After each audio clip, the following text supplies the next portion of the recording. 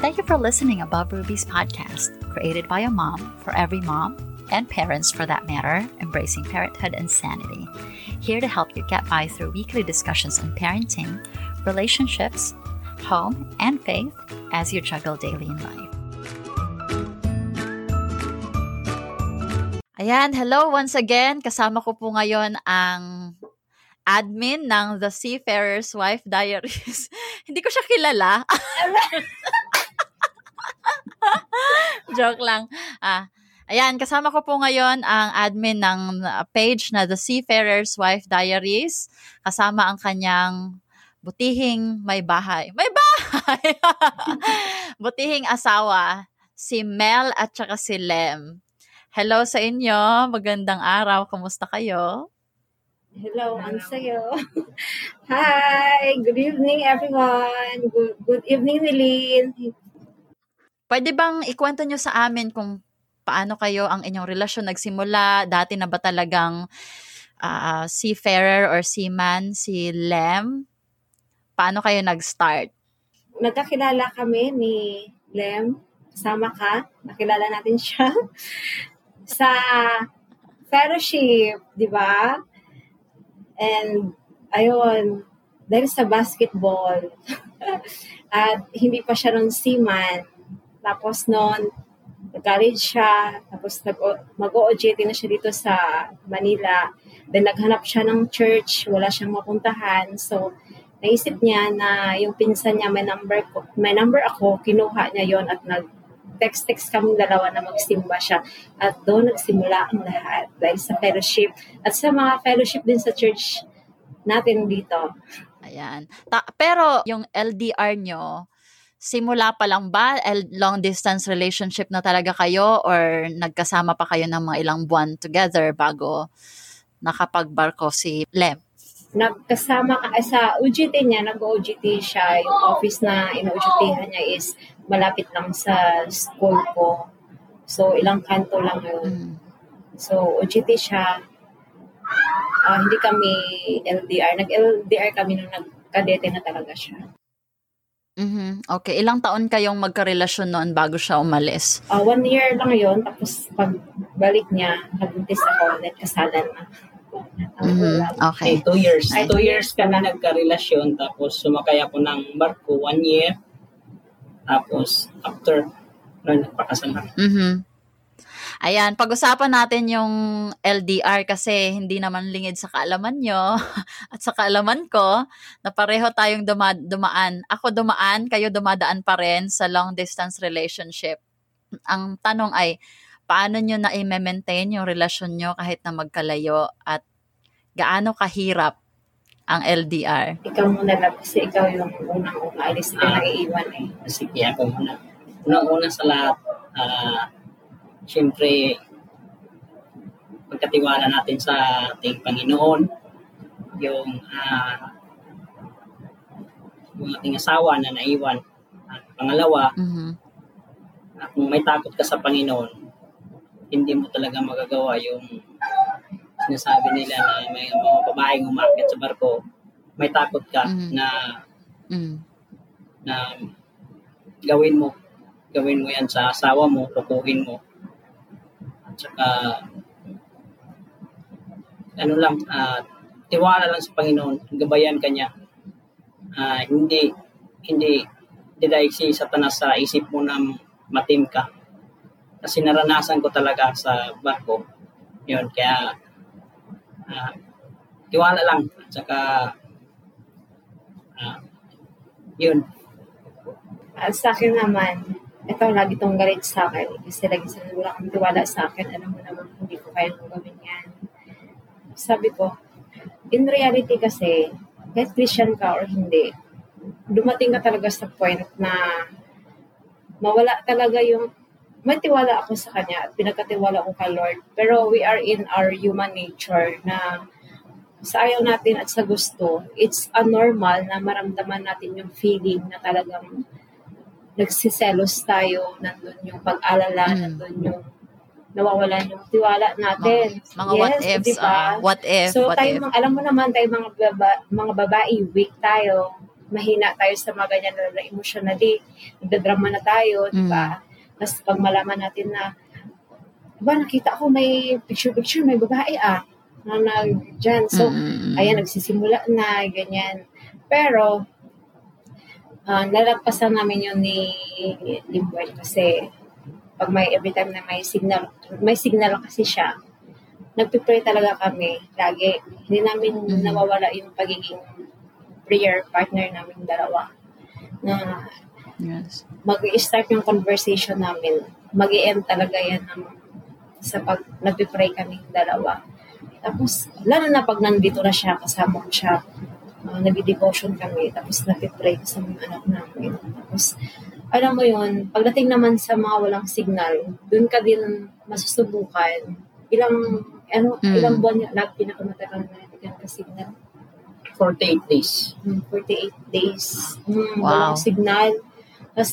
I mean 60 days. Ay, 60 pa. From 60 days na walang communication? From Japan to China. From Canada to Japan. Yun, tapos napaka-challenging kung iisipin mo, 2 buwan kayong hindi nagkakausap. So talagang hindi ka excuse na mag-doubt ba? Alam mo yon, kahit Christian ka, magwo-worry ka talaga. So ganyan. Kaya hindi maiwasan sa tagal na yun, umiiyak ako sa'yo, diba? Kasi alam mo yung biglang may mga problem talaga na may encounter ka while wala kayong signal. Tapos ako, hindi kasi ako pala open sa iba. You know naman, sa'yo lang talaga ako nag-open. Tapos minsan, hindi pa ako mag-open pag hindi tayo personal.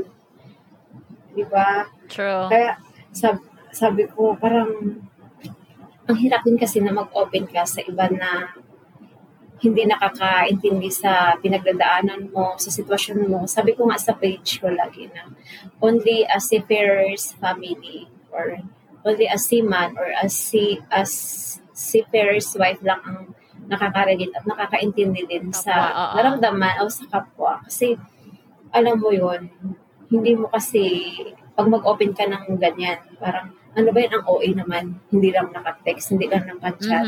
So, ikaw, mag-isa ka lang, wala kang kasama sa bahay, hindi nila maintindihan kung gaano kahirap na mag-isa ka, lalo na sa mga decision making na walang silem, wala siyang signal. Yes. Signal. Oo. Ano ba yun? Naiiyak na. Ayan.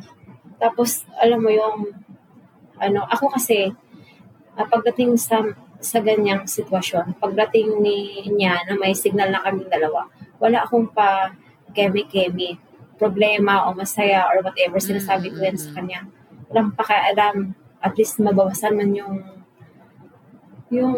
kasi merong isang asawa din ng Seaman na nakapag-advise sa akin. Sabi niya na kahit gano'ng kahirap, kahit gano'ng kasakit, iiyak mo. Tapos pag may signal na siya, sabihin mo, huwag mo hantayin na magme-maintain ka ng gamot ng sakit sa puso monthly. Kaya wala namang mawawala pag sabihin mo sa kanya. Magkakaroon kayo ng diskusyon, pero pagkatapos niya, mawala na. So, ayun, at saka sa help din ni Lord, talagang away-bati kami niyan. Laging away. Pero, pag mahal mo talaga, kailangan yung nag-aapoy, talagang ikaw mismo papatay sa apoy para maging, ang taas ng pride ko kaya, malditang nga ako siya lang din ang nakaka-control sa akin. Oo, siya lang talaga.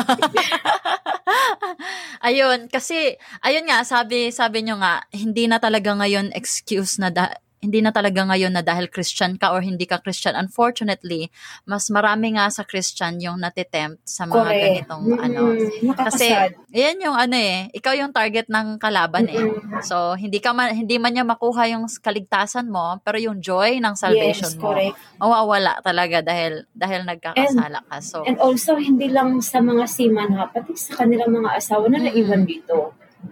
Totoo yan. Yun nga ang sabi, hindi na daw seaman yung niloloko. It's two-way na ngayon. Kung sino yung medyo marupok, yun talaga actually yung natatamaan. Kaya naiintindihan ko. Tsaka kahit pa tayo naiwan, di ba? Yes, naranasan mo yan.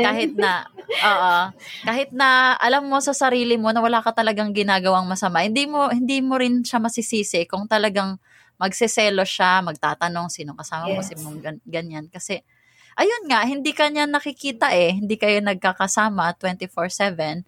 So, that's normal. And, pag makikita mo yung mag-asawang nakaka-survive sa ganyan, talagang mapapabilib ka. Talagang good job kayo. Good job. Good job yung mga asawa ng seaman dyan at saka mga seaman na nakaka-survive. Hindi lang ng seaman, pati kahit sinong OFW na magkalayo. Ayan, merong mga sinasabing merong misconception about seaman when it comes to finances. Parang iniisip ng marami na pag seaman ka, mayaman ka. So, siguro natin yan, i-break natin yung misconception na yan at linawin natin sa kanila na tao lang din tayo at may binabudget. Anong masasabi nyo pagdating sa financial? Nahihirapan ba kayo sa pagbabudget? Paano nyo inaayos yan? Ang magandang magsagot niyan, ang aking mahal na husband. Sige lang, go. Okay, sabi nga nila na malaki daw ang sahod sa seaman. Actually, medyo okay naman. Diferensya talaga siya dito sa lupa. At saka, yun nga, may iba na hindi makakontrol. Panay labas, panay gasto. Minsan yung iba, ginagamit nila yung pagkasiman, yun, pero nasa tao lang kung paano mo paano mo manage yung pera mo na kinikita mo. Lalong-lalo na sa barko na minsan hindi maiwasan. Marami talagang temptation na lalo na sa puerto, lalabas ka. Yung iba naman, gusto talagang mag-ipon dahil may mga plano. Actually, sa mga nakasama ko, more ipon talaga sila ngayon. Marami silang plano sa buhay nila. Marami din plano sila sa pamilya nila. Kaya marami din ako natutunan na mag-ipon talaga, hindi masyadong magasto. Sabi nila na mas masaya bumili na kasama ang pamilya mo kaysa kasama yung katrabaho mo. Na magandang motto yan I-quote nga natin yan. Post mo sa page. Tama, correct. Diba, pagdating dito sa Pilipinas, kasama mo yung pamilya mo, masaya kayo kasama. Yung budget mo dito sa barko, dito mo ginasto sa Pilipinas, mas masaya kayo nakasama yung pamilya mo. Naalala ko lang na pag lumalabas yun siya, sinabihan ko na, bili ka ng gusto mo para sa sarili mo, para sa'yo ba? Tapos kain ka ng gusto mo kakainin. Sagot niya ba naman sa akin, ikunin ko na lang, hintayin ko na lang makauwi ako dyan. Magkasama pa tayo. Sabi niya, hindi ko siya. Gila. May ganun. Pero nakakatuwa, di ba? Pero sweet. pero depende yan sa seaman. Nasa seaman. Saka yung iba, hindi man maiwasan na may bisyo naman. Ano daw? Depende yan. Bisyo na manok. Bisyo na manok. Kasi ikaw, anong bisyo mo? Sa akin naman, ang bisyo ko is yung asawa. Ayun, yun din. Kasi sa disiplina lang din yan Pero talagang kapalit ng yun na lang din yung pakonsuelo na dahil malaki yung sahod kaya kasama sa compromise mo yan. Pero actually, hindi sila nahirapan doon sa onboard. Ang nahirapan talaga kaming naiwan ng budget. Lalo nung mag-umpisa pa lang kami. Talagang mga 2 sakay yung no? Na bago kami nakabayad ng utang namin. Tatlo. Tapos, diba, nakwento ko naman sa'yo dati na umiyak ako. Tapos sinabi ko sa kanya na hindi ako sanay sa ganitong buhay na yung pag sakay mo sa barko, yung buong kontrata mo na sahod, nakalaan na sa utang natin. At saka sa budget, kung gaano kakatagal na magstay sa training mo, sa mga gastusin mo natin dito sa bahay. Tapos pag may kontrata ka na, magka-cash advance na naman tayo. Tapos yung cash advance na yon sa allotment ko yun na babawas. So ako yung hirap na hirap mag-budget. So sabi ko, hindi na ako nakapigil sa naramdaman ko. Kasi hirap na ako nun eh. Sabi ko, kung ganito yung buhay natin, parang mas mabuti wag na lang mag-seaman siguro. Kung ganito na lang. Kaya, naningkamot should mean, kung nasikap talaga kami na, ma-pay off. Yeah. Mawala yung recycle na yun, parang sumpa, naputulin namin.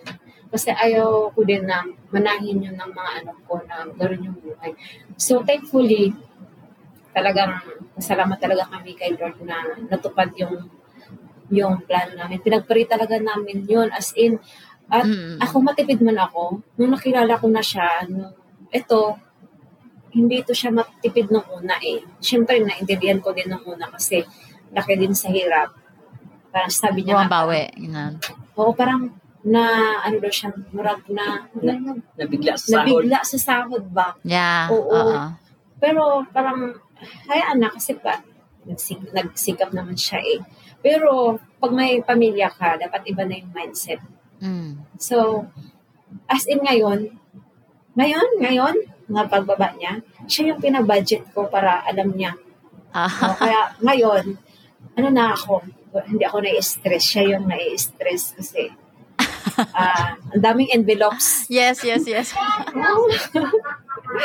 Tagbaw. Tagbaw, oy. Pero God will provide naman talaga. At saka proven and tested kung gaano si God na provide sa mga pangailangan namin. At gusto ko lang sabihin sa mga nakikinig na sinigin pala, isa din sa tumulong sa amin sa mga panahon na wala kami. Nung nag-start kami, nakatira kami sa kanya. First time ko to. Ay, oo nga pala. Dalawa sa Dane. Lagi yan silang nilalapitan namin pag walang-wala ka talaga. Yes. Lalo nung at saka, sa kabuntisan na tayo. Nakatira ako sa bahay nila. Laking tulong yun. Babawi kami. Masaya din naman tayo, no? Nakakapag-devotion tayo together, o di ba? Masaya kaya ng time yun. Nakakatawa din. Nakaka-miss actually. Sabay iiyak. Sabay iiyak. Bumili ng gustong kainin. Ang sarap pa actually magluto ni ni Lem. Ayan. Yun, masaya din yun. Experience na yun. Nakakamiss din talaga. Ngayon, hindi tayo magkakasama eh. Pero, lang yun, ginamit lang din kami ni Lord. Hindi rin ako, oo naman, pumunta na nga kayo dito, inaaya kayo, di ba? Ayun, ano ba yung sasabihin ko? Hindi rin ako, actually, kilala nyo ako, hindi ako basta-basta nagpapahiram din. Nagpapahiram lang ako doon sa kahit pa paano mapagkakatiwalaan ko kasi pinaghihirapan ko rin yan eh. Pinaghirapan kong ipunin. Kaya okay, para magpahiram sa para magbabayad talaga. Tama din naman kasi yung pera kasi na kinikita ng husband natin, pinaghirapan yan eh. Totoo. At saka naranasan din natin na kasi nga matulungin tayo, madali tayong maawa, nagpapahiram tayo. Tapos, alam mo yung sa kailangan mo na siya, ikaw pa yung pinapahirapan. Diba? Parang, siguro, dumaan din tayo dyan. Diba? Oo naman. Tsaka, kung may maitulong ka, yun nga, tumulong, pero wag na lang din masamain kung hindi mo mapahiram kasi, meron ka rin pinagbabudgetan, so, mahirap din. Na lang. Intindihan na lang ba? Kasi kung meron namang papahiramin ka rin naman. Maliban dyan, isa sa challenge din ng mag-asawang seaman or asawa ng seafarer, yung pagpapalaki ng anak, parenting. Ngayon, paano nyo ginagawa yan na sa mga panahon na nasa barko, syempre yung mama lang yung nag-aasikaso sa bata, nagdidisiplina, tapos pag uwi, ibang klaseng parenting din kasi magkaiba naman talaga tayo ng parenting style tayong mag-asawa. Paano nyo na ma-manage yan? Lagi ba kayong hindi nagkakaintindihan pagdating dyan? Paanong parenting style nyo? Actually, nung 2 years old hanggang 4 love, no? 4, nag-a-adjust kami dalawa niyan sa pagdating sa discipline. Kasi pag nandito, wala yung isa. Siyempre, maging firm ka sa discipline mo.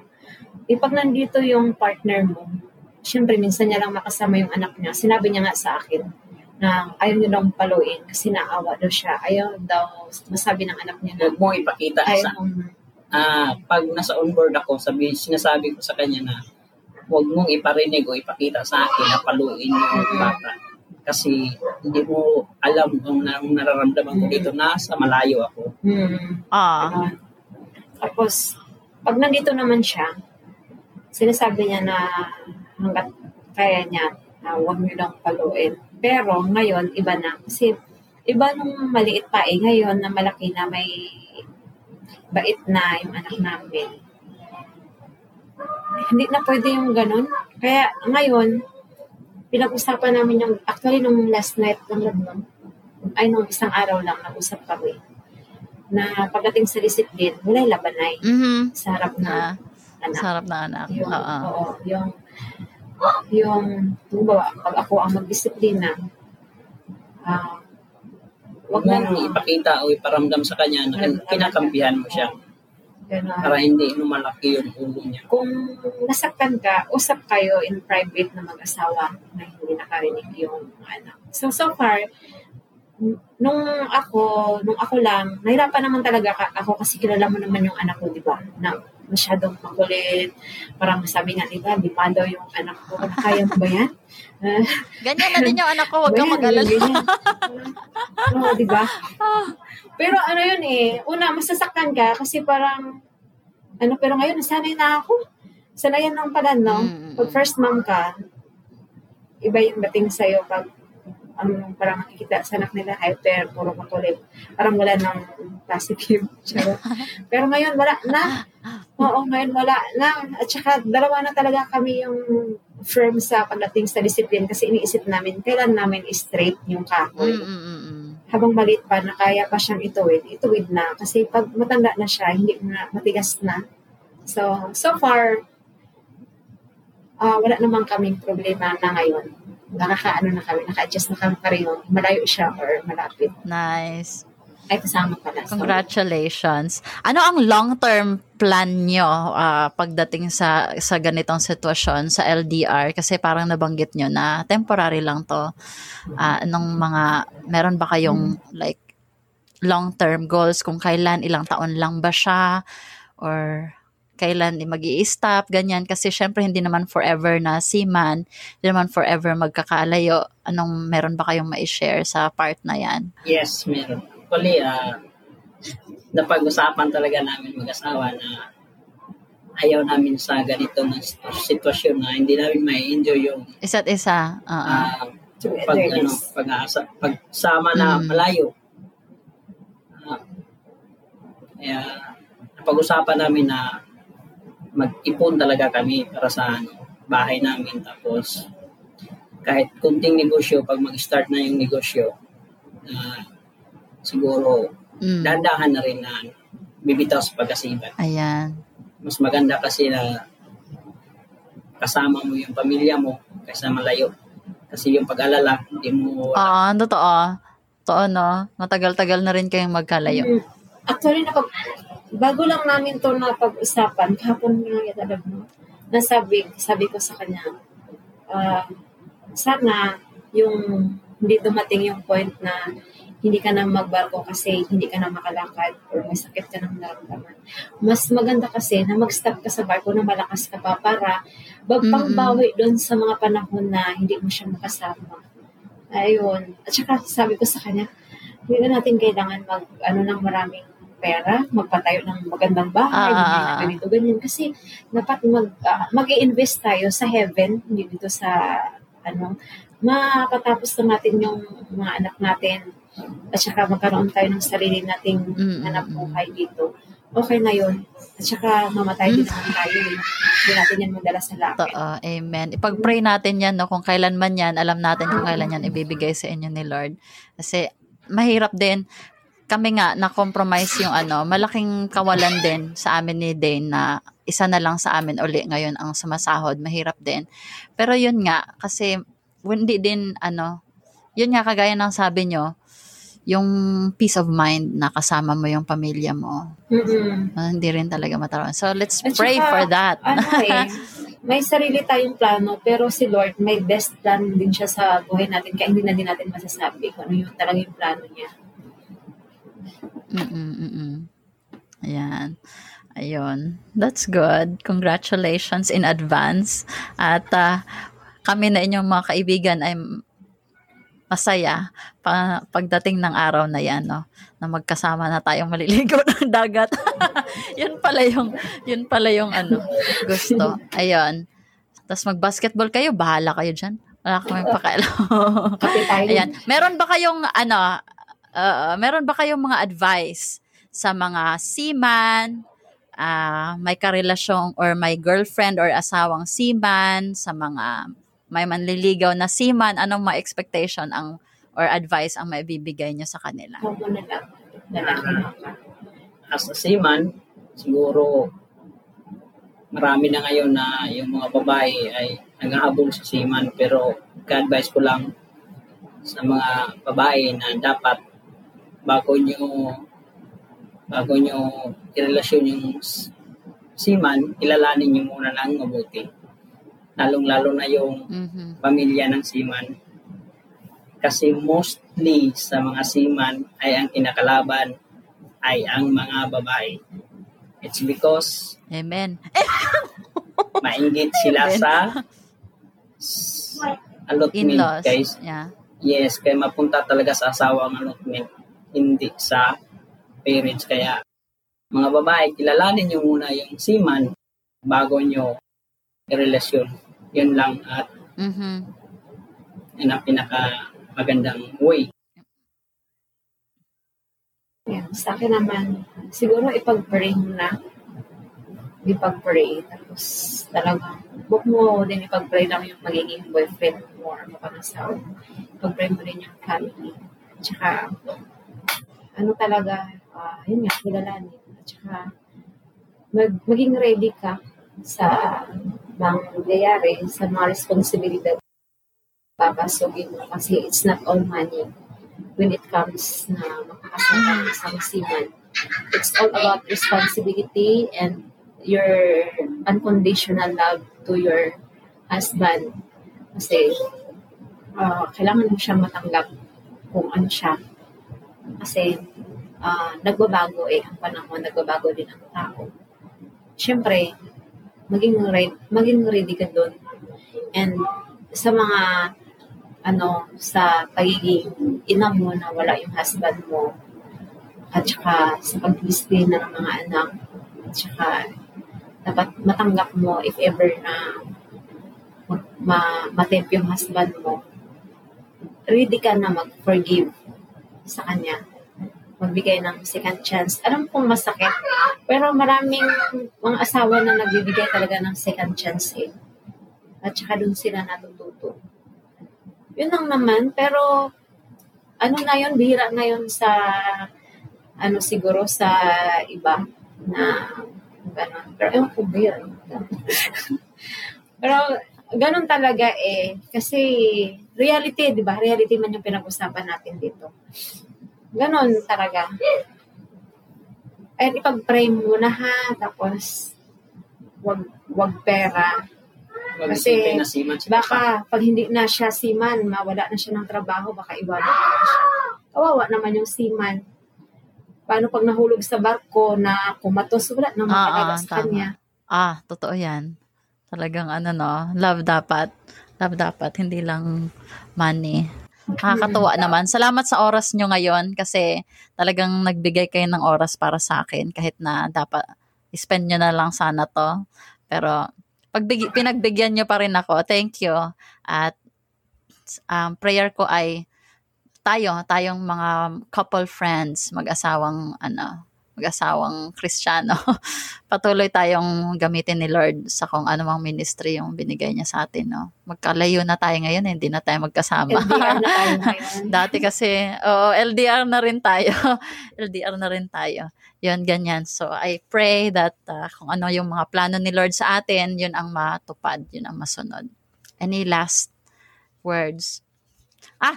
Tell them about your Mel, your page para sa mga gustong para sa mga nakarinig dito na kailangan ng support group na asawa ng seaman or kaya mga ganon, mga seaman kasi may seaman na rin nagfa-follow sa iyo, no.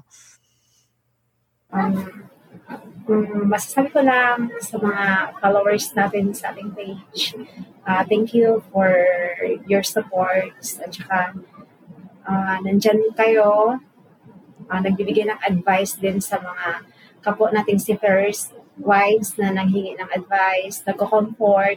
Talagang yung iba, nagme-message talaga na nagiging comfort zone daw nila yung page natin. At nagpapasalamat din ako sa iyo na actually ikaw ang nagbigay ng ng name. Kasi fit dun sa vlog natin. Ayan, tapos nilugtungan ko lang ng PH. Ayan, magiging stay positive sa mga pinagdadaanan natin, stay strong, and no matter what happen, maging faithful lang tayo sa husband natin, ang gawin lang natin yung best natin para sa husband natin bilang asawa. Ayan, so sa muli, maraming salamat din sa lahat na nakikinig ngayon. Sana ay ma-inspire kayo sa kwento ni Mel at saka ni Lem na personal friends ko tungkol sa kanilang buhay na magkalayo at mga struggles na pinagdadaanan nila bilang seaman at asawa ng seaman. Hope you enjoyed today's episode. Sign up to my newsletter so you're notified of my next podcast at www.abovepreciousrubies.com or follow me via Apple Podcast or Spotify. Today's Bible reading is from 1 Peter chapter 3, verse 7. Husbands, in the same way, be considerate as you live with your wives, and treat them with respect as the weaker partner and as heirs with you of the gracious gift of life, so that nothing will hinder your prayers.